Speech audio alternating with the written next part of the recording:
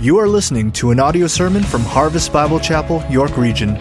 For more information, visit harvestyorkregion.ca. Psalm 128, as we take a look at a message entitled, Fatter Fathers.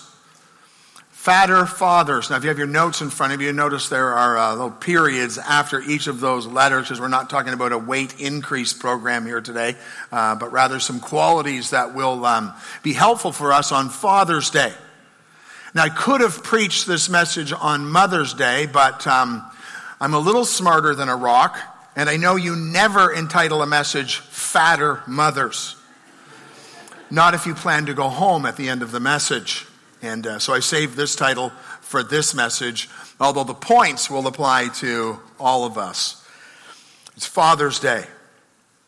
You know, as I was thinking about this week, my dad's gone to be with the Lord a number of years ago now. Sue's dad's still here. And think about the privilege we've had. And I truly am a privileged child.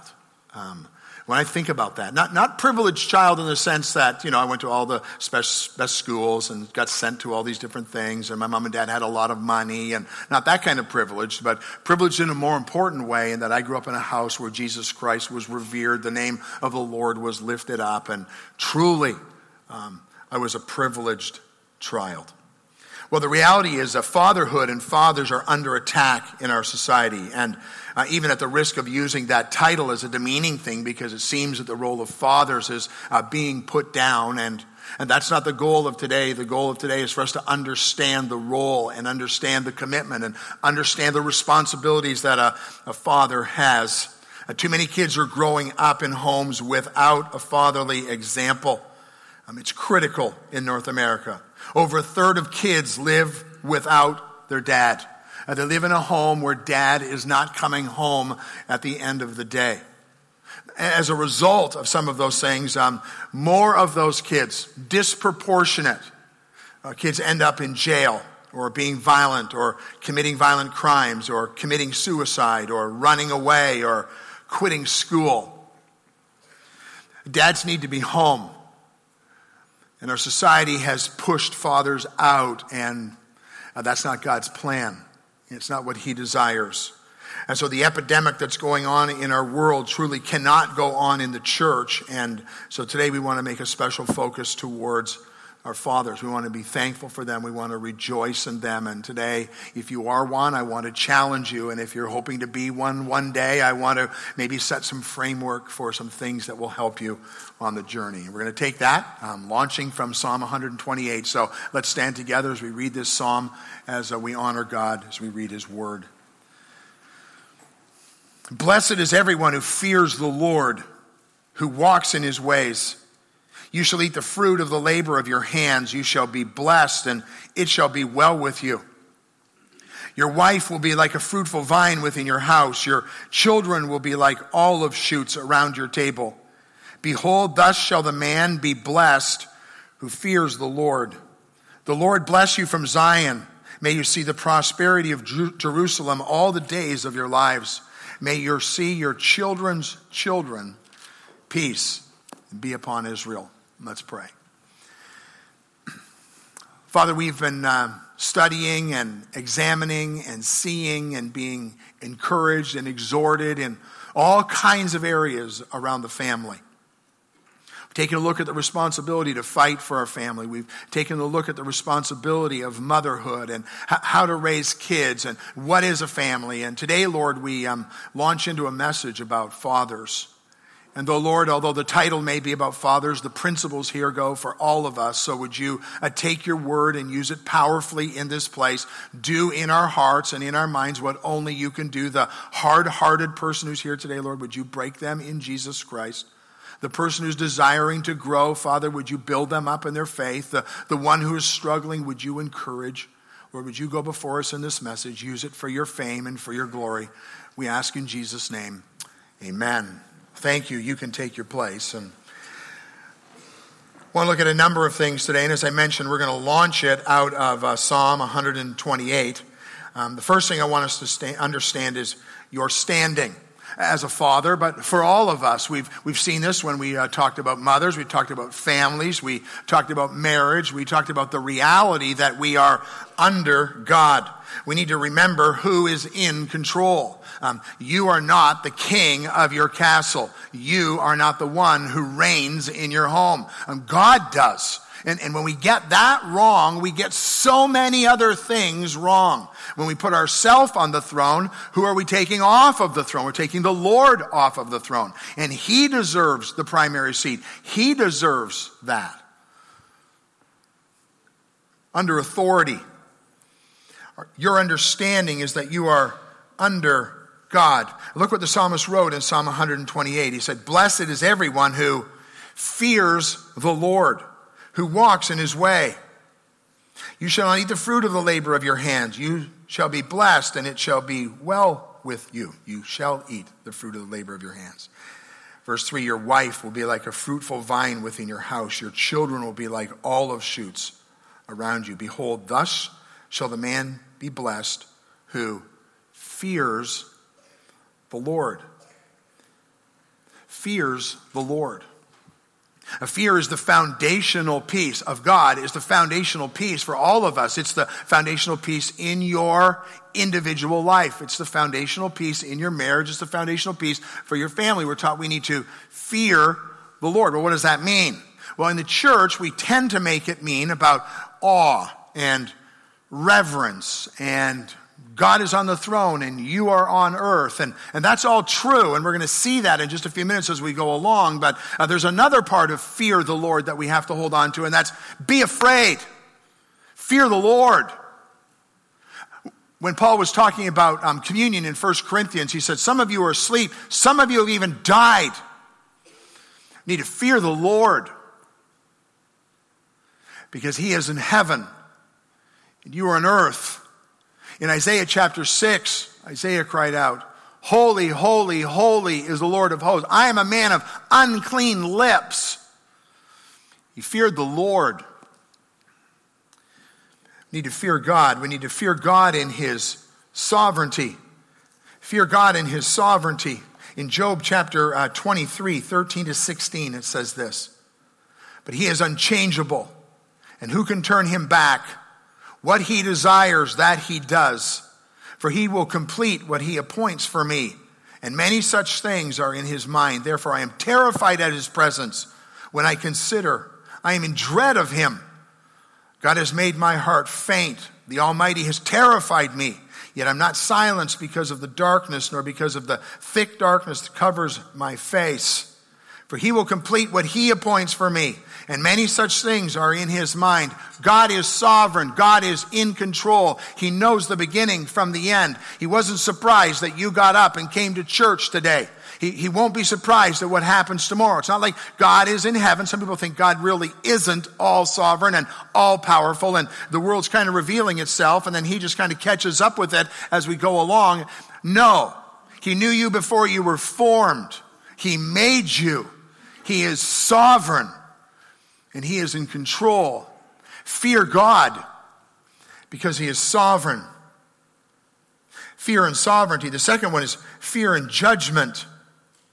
Be afraid, be very afraid. Matthew 10:28. "And do not fear those who kill the body, but cannot kill the soul. Rather fear him who can destroy both soul and body in hell."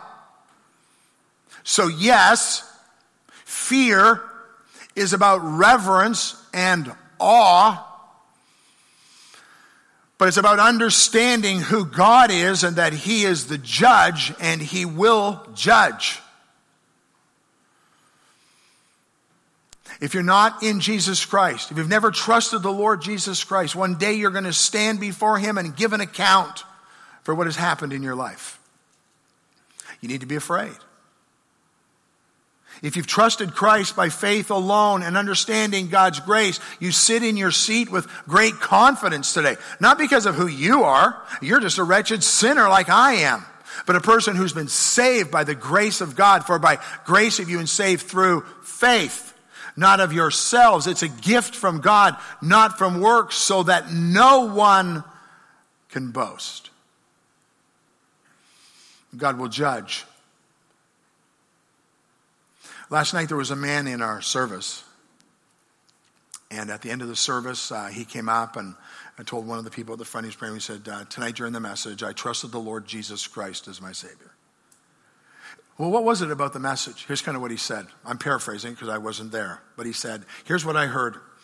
Blah, blah, blah, blah, blah, blah, blah, blah, blah. God will judge. You will give an account. The Lord Jesus Christ died for you. You put your faith in Jesus Christ alone, and you will be saved. Blah, blah, blah, blah, blah, blah, blah, blah, blah. You see, God took him in that part of the message and did business in his life. And he put his faith in Christ alone for his salvation. For God loved the world so much, he gave his son that whoever believes in him will not perish but have everlasting life. And if you're here today and you've never trusted the Lord Jesus Christ, when it comes to fatherhood and principles in your life, you set that all aside. You need Christ today. You need to come to the place in simple faith where you put your faith and trust in Christ alone. Not about you, not about what you can do, not about how good you think you are. Because that's all like filthy rags as God looks at it. But he offered his son Jesus Christ, which takes us from the fear of, oh my goodness, I'm afraid of God, to the fear of, oh my goodness, God is awesome. Fear him in sovereignty, fear him in judgment, fear and wisdom. Psalm 111:10 says, fear the Lord. It's the beginning of wisdom. All those who practice it have a good understanding. His praise endures forever. The fear of God is what leads to wisdom.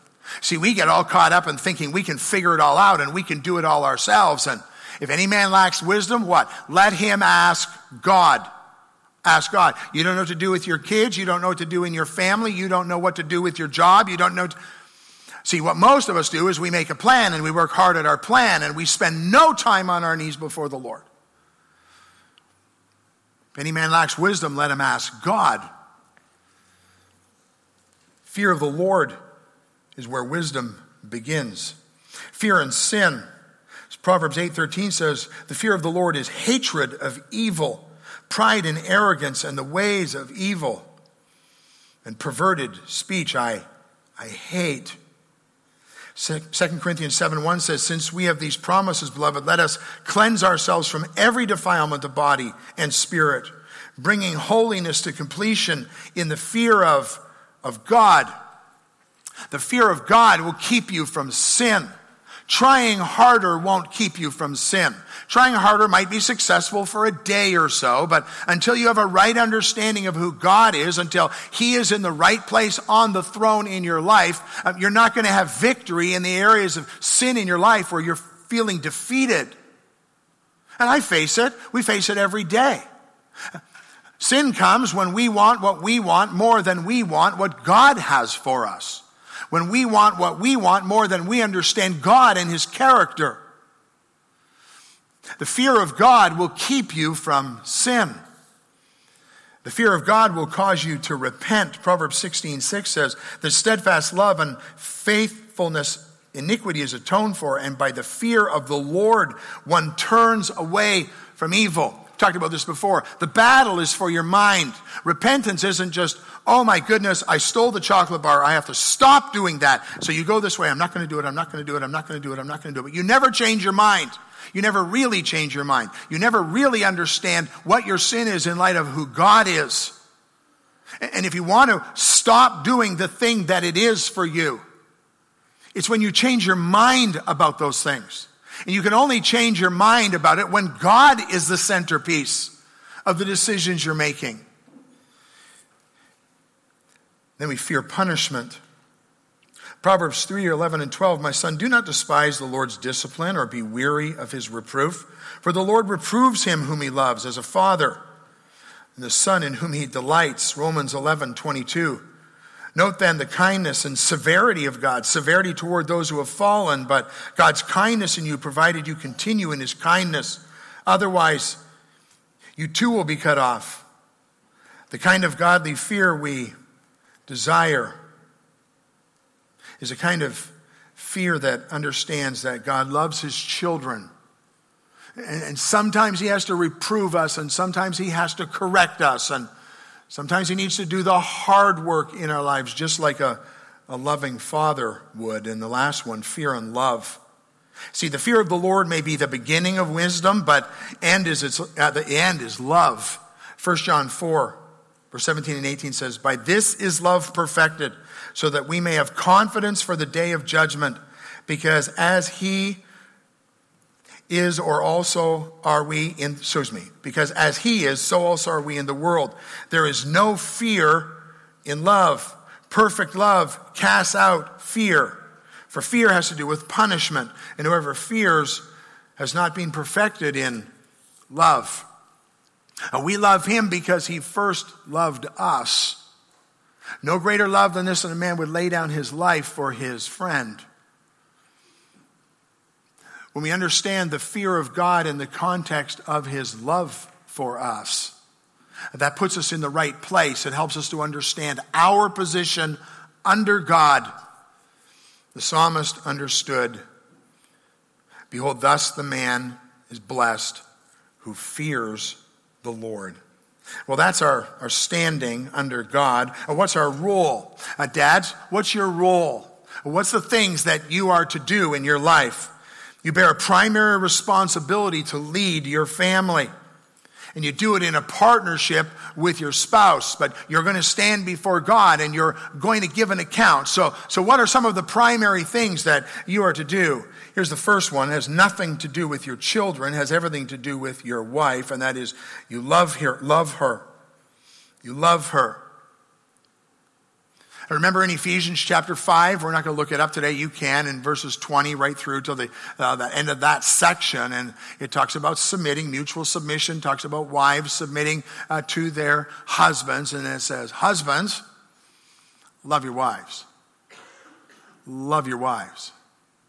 Now, I would say that I would do a pretty good job at that if that's where the verse ended. If it was just love your wives, I go, yeah, give myself a little check mark on that. Doing okay. Give myself a B+ probably. Love your wife. But Paul doesn't stop there.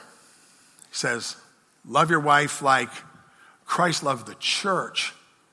Oh my goodness. The B+ is gone. And only by God's grace will I get a passing grade. But love your wife like Christ loved the church. Father, if you want to lead your family well, you will lead your family well when under God, you love your wife. And you love her like Christ loved the church. And you're sitting there and you're like, okay, well, that's impossible. I can never do it. Well, you'll never do it completely. But you can do it progressively. You can continue to grow in this and be thankful to God that you aren't where you used to be. No, you're not where you should be, but you're on a journey. It's called sanctification, and you do it as you lead your family. But under God, your first priority is to love your wife like Christ loved the church and gave himself up for her. Love your wife. Maybe you need to go home from here today on Father's Day and sit down with your wife and apologize and ask for forgiveness and ask her to bear with you and be your helper. What a great gift that would be. Here's the next thing. You're to provide for your family. Paul wrote in 1 Timothy some very heavy words about this. He said, 1 Timothy 5:8, "But if anyone does not provide for his relatives, and especially for members of his household," ready what it says? "He has denied the faith and is worse than an unbeliever." If you don't provide for your family, you have denied the faith and you're worse than an unbeliever. Now, there are times when we go through life where we don't have all of the things that we want. God never promised us all of the things that we want. He promised to supply to all your need according to his riches in glory by Christ Jesus. Fathers, that's your responsibility. Provide the needs for your family. There's all kinds of different ways that can happen. There's ingenious ways that can happen, the way you work and all the rest of it. But you have a responsibility to take care of your family. I think of families who've been in our church who've struggled and they're afraid to come and ask the church for help. Well, why? That's what we're here for. And if that's a way that God can use to help meet the need of your family, swallow your pride and get in here and let us help you. Let us be part of the solution in this. But you have to provide for your family their needs. And not the extra boat, not the hot tub in the backyard, not the 3-car garage, not the, my God shall supply all your need according to his riches in glory. Father, if you don't do that, you're worse than an unbeliever. It's a thing that we're supposed to demonstrate in our world to show them our love for our family and our caring for them and the priority that they have. Provide for your family. Instruct your children. Train up a child in the way he should go, and even when he's old, he will not depart from it, Proverbs 22:6 says. It's a proverb. It's a proverb. It's not a promise. It's a principle. And when you pour into that principle with all of your heart, your kids, they will remember. And you say, well, no, we tried to do that, and our kids haven't turned out the way we like, and they're not walking with the Lord. And are you giving up? Are you giving up? The verse says, train up a child in the way he should go, even when he is old, he will not depart from it. They will remember. They will be stirred by it. And you trust God for what he can do in restoring and bringing them back to the place where they should be. And you continue to be faithful, but you have a responsibility to instruct your children. In most homes still, although it's changing, in most homes still, mom is spending way more time with the children than dad is. Dad's out at his job all day long doing the easy stuff. Mom is at home working with the kids, doing the hard job. And most of the instruction happens that way. But it doesn't give you a pass, Dad. It doesn't give you a pass. You don't get to come home and just throw your feet up and relax. And your children are a gift from the Lord. They are to be treasured. Your priority for them after your relationship with God and after your relationship with your wife is critical. You need to pour into them and instruct them. You need to exhort and encourage them.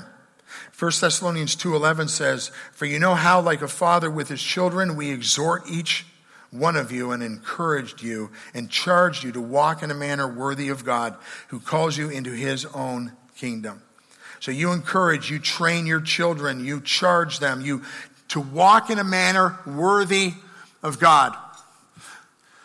The most important thing you can teach your kids is not the kind of school you want them to go to or the kind of degree you want them to have. The most important thing you can invest into your kids is not the sports program you can get them into. Those things aren't wrong in and of themselves, but they become so wrongly prioritized when we don't teach them to walk worthy of the Lord.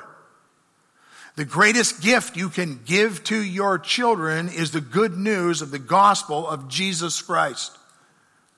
I challenged you last week, I believe it was. Do your kids know your testimony? Have they heard how you came to know the Lord Jesus Christ? Encourage them. Spur them on to know it and hear it and understand what God has done in your life and the journey that it's been and the hard times there have been. And it's got to be age appropriate, all of that, but making sure they understand what God has done in your life. Encourage them so that they will walk worthy of the Lord. Don't provoke your children, Ephesians 6:4 says. Discipline your children. Hebrews 12:7. It's for discipline that you have to endure. God is treating you as sons, for what son is there whom his father does not discipline? And so, dads, you have a responsibility in this. I remember my mom saying this, you just wait till your father gets home. Yeah, that was kind of like a fear thing, too. You wait till your father gets home. It's like, oh boy, this is not going to be good for me. When dad gets home, I am nowhere to be found, nowhere to be seen, because I know mom's going to tell him, and he's going to, Paul, get up here. And it's like, I want to be out of his voice range because I know it's coming. And it it seldom was physical. It was mostly getting a tuning and getting fixed and understanding. And Dad, you need to stand with your wives in these things. They're pouring into the kids all day long. And you have to be saying the same things. And when you don't agree, you need to get aside and spend time with each other and get on the same page. But Dad, you have a responsibility to discipline your children for their good. But what if they don't respond the way I want? Hey, you do what God calls you to do, and you let him take care of the pieces.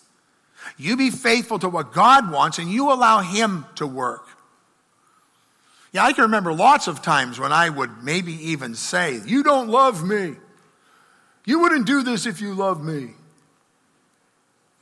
They did it because they loved me. We have our understanding that we're under God.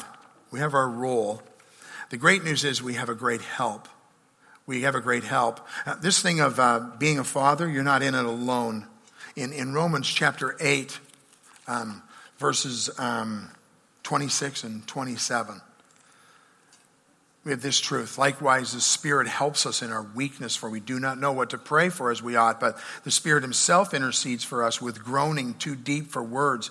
And he who searches hearts knows what is the mind of the Spirit, because the Spirit intercedes for the saints according to the will of God. And we know that those who love God, all things work together for good for those who are called according to his purpose. I'm not in this thing alone. I'm not in this relationship with my wife. I'm not in it alone. I'm not in this relationship with my children and trying to help them in a very complex day that we live. I'm not in it alone. God is for me and God is with me.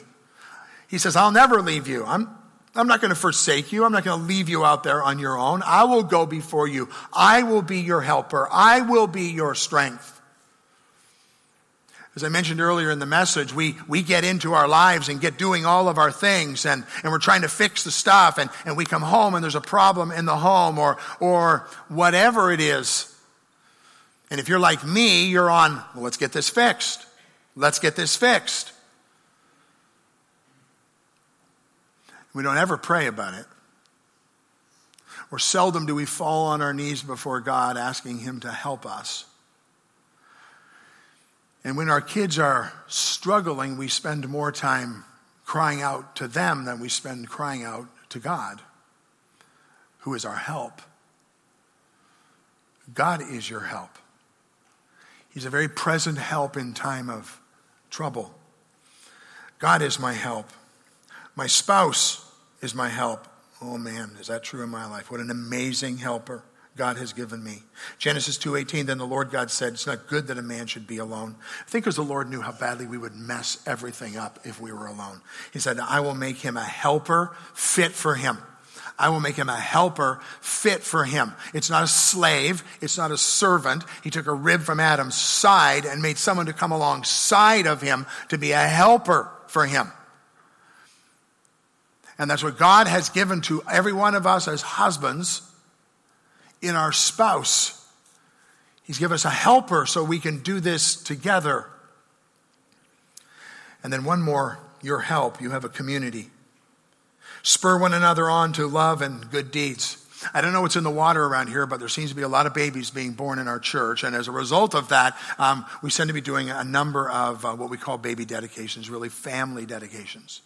And we need to make sure we got the baby's name. Some coming up in the next little while. And we got the picture of the baby and maybe what the special verse for that child is. And we do all of that and understand that the major responsibility before God is for mom and dad. But at the end of every one of them, we stand together as a church and we have a prayer that we pray for them. And part of that is our commitment together to help one another.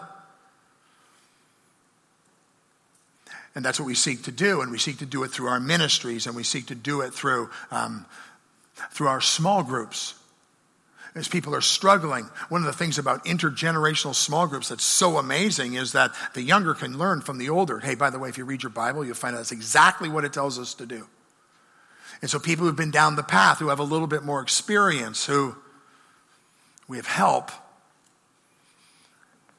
We have help. Well, that leads us to the last part, and that's your opportunity. This is the fatter part. Your opportunity. You have an opportunity and a responsibility to be faithful. The F in fatter stands for faithful. Synonyms for that word would be loyal, constant, true, devoted, unswerving, steadfast, dedicated, trustworthy, dependable, reliable. Be faithful. Why? Well, because the example of that for you is God himself. But you, O Lord, are a God of mercy and grace, slow to anger, abounding in steadfast love and faithfulness. Lamentations 3:22, the steadfast love of the Lord never ceases. His mercies never come to an end. They are new every morning. Great is your faithfulness. We need to be faithful. Why? Because God is. And God is to you. And therefore, because of all that he's done for you, if you have nothing else to think of today, you go back to the day you were saved and you be faithful to him. He's faithful. He's going to bring the things to completion in his way, in his will, for his glory. You be faithful to him. Be faithful to God. Be faithful to your spouse. Yeah, faithful in the whole sexual part, for sure. But faithful in other ways. Faithful in your commitment to loving. Faithful in your commitment to caring for your spouse. Faithful in your commitment to thinking the best of them. Faithful in your desire to forgive and to seek forgiveness. Be faithful. Be faithful to your children. They're a gift from God. They're a heritage from the Lord. And we are to steward our families well. And we're to do it faithfully. Well, how can we do that? Well, one of the ways is by being available. That's the next letter, faithful, available. I wrote down some words: time, talent, treasures, your service of them. Being available with whatever you've got. Think of the little boy with the loaves and the fishes, 5,000 people. And Jesus is going to feed them. And the disciples are like, what are we going to do? What are we going to do? And the little boy, he brings what he has. He makes himself available. And they take that little lunch and they feed 5,000 people with baskets of food left over at the end. That kid's eyes are bugging out through that whole thing. My little lunch. Because he was available. And he used what he had and he gave it to the Lord. And the Lord took it and he multiplied it and he blessed it. And are you available to the Lord for your family? Are you available with your time and with your talents and with the treasures? Are you available to them with your passion? Your passion for your family, or you get home and you're so tired and you're on the couch and they don't see the passion in your life. We get passionate about the strangest things. The Stanley Cup has just finished. And the other night, the game went into overtime. That would have been on Friday night. And I said to Sue, let's go to bed. And she said, they're going into overtime. And I said, I got a wedding rehearsal tomorrow. We've got 3 services. Beth and Josh are moving. And a wedding on Sunday afternoon. We need to go to bed. Now, let me explain something to you. That happened because the Los Angeles Kings were playing against the New York Rangers. I was cheering for the Kings, but only because I could never cheer for the Rangers. If the Toronto Maple Leafs had been playing, oh Lord help us, maybe one day that will happen before I die, I would have stayed up because I would have been way more passionate about that. But once they were out, they've been playing golf for so long now, they can't even remember what a hockey stick looks like. So then my loyalties went to the Boston Bruins. I got a picture of Bobby Orr in my office, a signed picture from him. I love the Boston Bruins after the Toronto Maple Leafs and the Chicago Blackhawks. But once they were out, it really didn't matter. I can get it on the news tomorrow. I don't need to stay up until 1:30 to find out who won the game. Because I wasn't that passionate about those two teams. Poor George, his Greece team from Greece in the soccer was playing Columbia the other day. And thank you for the Columbians in the room. Rejoice, rejoice. And console George after the service. His son was telling Dad, what's with you? You're pretty excited about this. And Greece was playing. Soccer's a game you play if you can't skate. George is passionate for Greece. The Colombians are passionate for Colombia. The Brits, sorry for you. We get passionate about things. Are you passionate for your kids? Are you available to them in that kind of passion, the kind of screaming and shouting you do for a crazy sporting event? God's entrusted to you children. Are you available to them? Are you passionate for them? Faithful, available, teachable. Teachable says it's not about me. Pride is the great barrier to teachability. So often in my life, as I'm trying to work something out, Sue and I are trying to work something out, I keep coming back to, God is constantly fixing me. I think she's the problem. I'm trying to work it out, and I find out God is fixing me all of the time. That's a great place to be. Having a teachable spirit, willing to hear and willing to listen. The struggle with that is, when you move from being teachable to not being teachable anymore, you don't really ever see that shift happening. And you think you're teachable, but you've stopped listening. You've made up your mind. And if people are saying things to you like you're not listening, you're not hearing, you're not getting it, God's word says this, you're not teachable anymore. You just set aside your pride and your own arrogance and what you want and seek what the Lord has for you. Proverbs 9:19 says, give instruction to a wise man and he will be still wiser. Teach a righteous man and he will increase in learning. Proverbs 12:1 says, whoever loves discipline loves knowledge, but he who hates reproof is stupid. We weren't allowed to say stupid in our house because it's such a strong word. Whoever loves discipline loves knowledge, but he who hates reproof, he who hates teaching and growth is stupid. Faithful, available, teachable, thankful. The father of the righteous will greatly rejoice. He who fathers a wise son will be glad in him, rejoicing and gladness and thankfulness for what God has given you in your family. And then and give thanks in all circumstances, for this is the will of God. Hey, families, moms and dads, parents, young adults, we need to learn to give thanks in all situations. All situations, even in the hard things, even in the hardest things, to stop and make a list of what you're thankful for and express that. Your kids need to hear it. They don't need to hear the wah, wah, wah all the time and the whining about how tough your life is. Hey, we're in the top 5 percentile in the world. We've got it made in Canada. Be thankful and let your kids hear it. And let them see that when the things are hard, we still rejoice and we still thank the Lord. Be thankful, faithful, available, teachable, thankful. Be an example. Be an example in your faithfulness. Be an example in the way you discipline your kids. Be an example in your work ethic. Be an example in the way you demonstrate to your kids the priority of getting together for worship, whether that's in your home or in the church. But be an example. Paul said in Ephesians 5:1, therefore be imitators of God as beloved children. Mimic God. 1 Corinthians 11:1, be imitators of me even as I am of Christ, Paul said. And just a verse before that in 1 Corinthians 10:31, so whether you eat or drink or whatever you do, do all to the glory of God. Be an example. And the last one is be real.